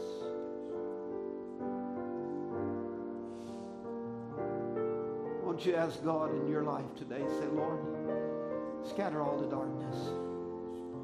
Let the light shine into the dark places. Illuminate every promise of the Word. You're taking a bride in a rapture in this last day, and I don't want to miss it. I can't afford to miss it. Can you imagine? Can you imagine? I see people coming so close. See them so close. They can see God sent a prophet. They can say, I believe that message. And they get so close. And yet are so far away from it. They fail to take possession of what's in the land. So close. You know, when they come into the land, there had to be a circumcision of the new generation. Why don't you say, Lord, take the world off of me today. Take the unbelief off of me today. Circumcise me today, Lord. Purge me, O God, and cleanse me.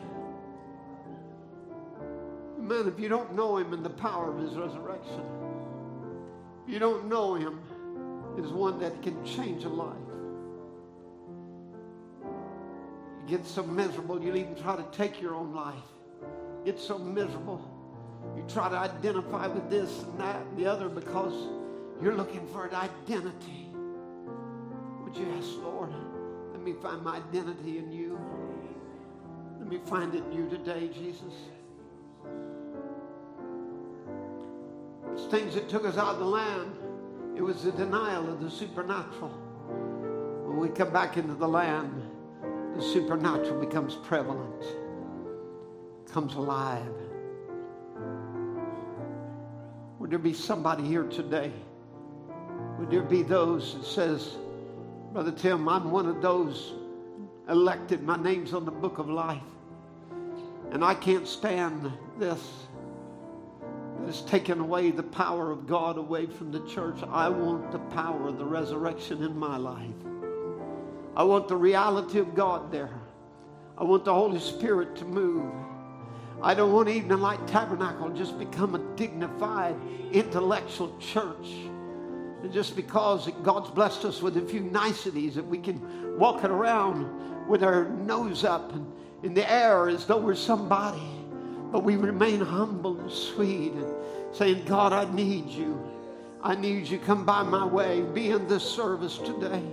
Anoint me afresh and anew. No matter what I've had before, I want more of you, Lord. Take away sin, doubt, unbelief, Lord. Purge me, God. Cleanse me. Let me have that real experience that we're talking about. Not just come up and jump or shout or speak in tongues or come down to the altar and let somebody pat you on the back or beat you on the back or whatever. But where I meet God and my life has changed. My life has changed. Where then I give away my opinion and want God's opinion. And want what His Word says. And it becomes more important than any other thing. I want you, Lord. I want you today. Would you say that, Lord? Amen, that I could have that experience as a Christian, my own experience. A renewed walk with you, Lord. A refreshing from the presence of the Lord. Amen. So I've been in the message a long time, Brother Tim, but has it just made you a dignitary and some elitism? Or is still that humility that comes in that says, I need you, Jesus. I need you to speak to me today, Lord. I don't have enough. I want more of you. I want more of you in my life. I want your Holy Spirit to reign supreme. And whatever you got, I want it, Lord. Whatever it is, I want it. Amen. Whatever you would lead my soul to believe, I want it. I just want you, Jesus. I want more of you now. Take this world, Lord. Take sin out of my life. Take darkness. Take unbelief. Fill me, Lord. In Jesus' name, till there's more of you. More of you in my life, Lord. The sin is dead as midnight. And I'm alive in Christ. Hallelujah. With the supernatural works. Oh, Evening Light, we never want the light to go out. Oh, Evening Light, we never want the supernatural to quit having its way. We want Him. We want Him in His full power. Invite Him today. Invite Him to come afresh in you. Afresh in you. The song says, how long has it been? How long has it been since He just moved on your soul and just bathed you down in the Holy Ghost? The sweetness and the joy of the Lord came. And I heard a young man say to me here some time ago, I don't want what my mama's got. Said she's so miserable. Why do I want to be miserable? Oh, don't have just enough to make you miserable. Make it so real in your life. To become a joy unspeakable. Till the power of God is unto salvation in your life. The sweetness of the Holy Spirit just moves through. Moves through. Amen. The sin gets called out. And it can't stay among us. Amen. It makes an Ananias and Sapphira, as it were, calling out sin, exposing it. And it don't get comfortable on our pews, but there's something that happens. The word going forth, exposing our unbelief so that we can repent of it and move on with God, to move a little higher, to dig a little deeper. Amen. Oh, let us not be like those in the book of Judges who would say, neither did Zebulun, neither did Naphtali, neither did this one, neither did that one, neither did any of them inherit their land. But the Philistines still camped on it. If you got Philistines in your life, if you got the enemy there that you're dealing with in your life, you got some habit of the world. Maybe it's some gaming. Maybe it's some addiction. Whatever it is, the Holy Spirit is right here this morning to give you a closer walk, to give you that intimacy, to walk with you. Maybe you've been going on the wrong way, like those on the way to Emmaus, but He's calling you back this morning and reaching out to you and saying, turn around, come on. Maybe you started out, you're a young person. Maybe you saw God draw you and move you, but you kind of got stale in your experience. Don't get stale there. Come on. There's a whole land to conquer. Amen. There's everything laying right before you, all the powers of God. You can have more than what you have. He that hungers and thirsts for righteousness shall be filled. Amen. Maybe you got to where, you only can stomach just a few minutes of a sermon and then you just shut down. Why don't you come down to a place where that God can adopt you into the family where you want everything that God has. You just say, open it up to me, Lord. Reveal yourself to me. Let the Word of God come dwell in me richly, Lord. Let there be the power of God and the salvation. Let it work in me, Lord. I want you with all my heart. I want you with all my life. Amen. Just worship Him now then. Amen. Come on, let's sing that. I want more of you. That's the way it's got to be. That's the way it's got to be. I need more of you. What? Till there's no room left in me.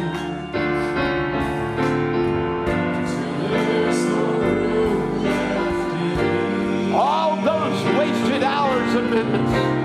All those wasted hours and minutes. They're yours now. I give them to you, Lord.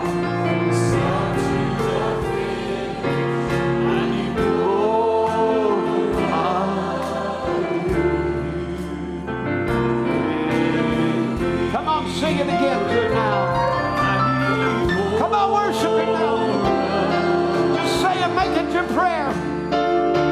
That's the way it's gotta be. That's the way it's gotta be. Amen. I can't keep living the way I'm living. It's gotta be. Amen. Oh, till there's no room. Till there's no room left. Oh, yes, Lord. I want to be sold out, consecrated, dedicated. About a lot of wasted hours. From the start to the finish, I need more of you. Sing it again one more time. I need more of you. That's the way it's gotta be. That's the way it's gotta be. Thank you, Jesus.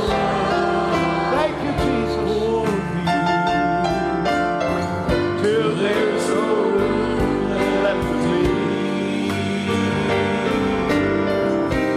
All these wasted hours and minutes, they're yours now.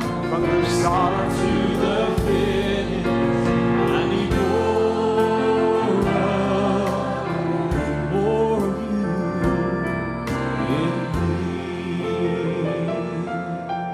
Sir.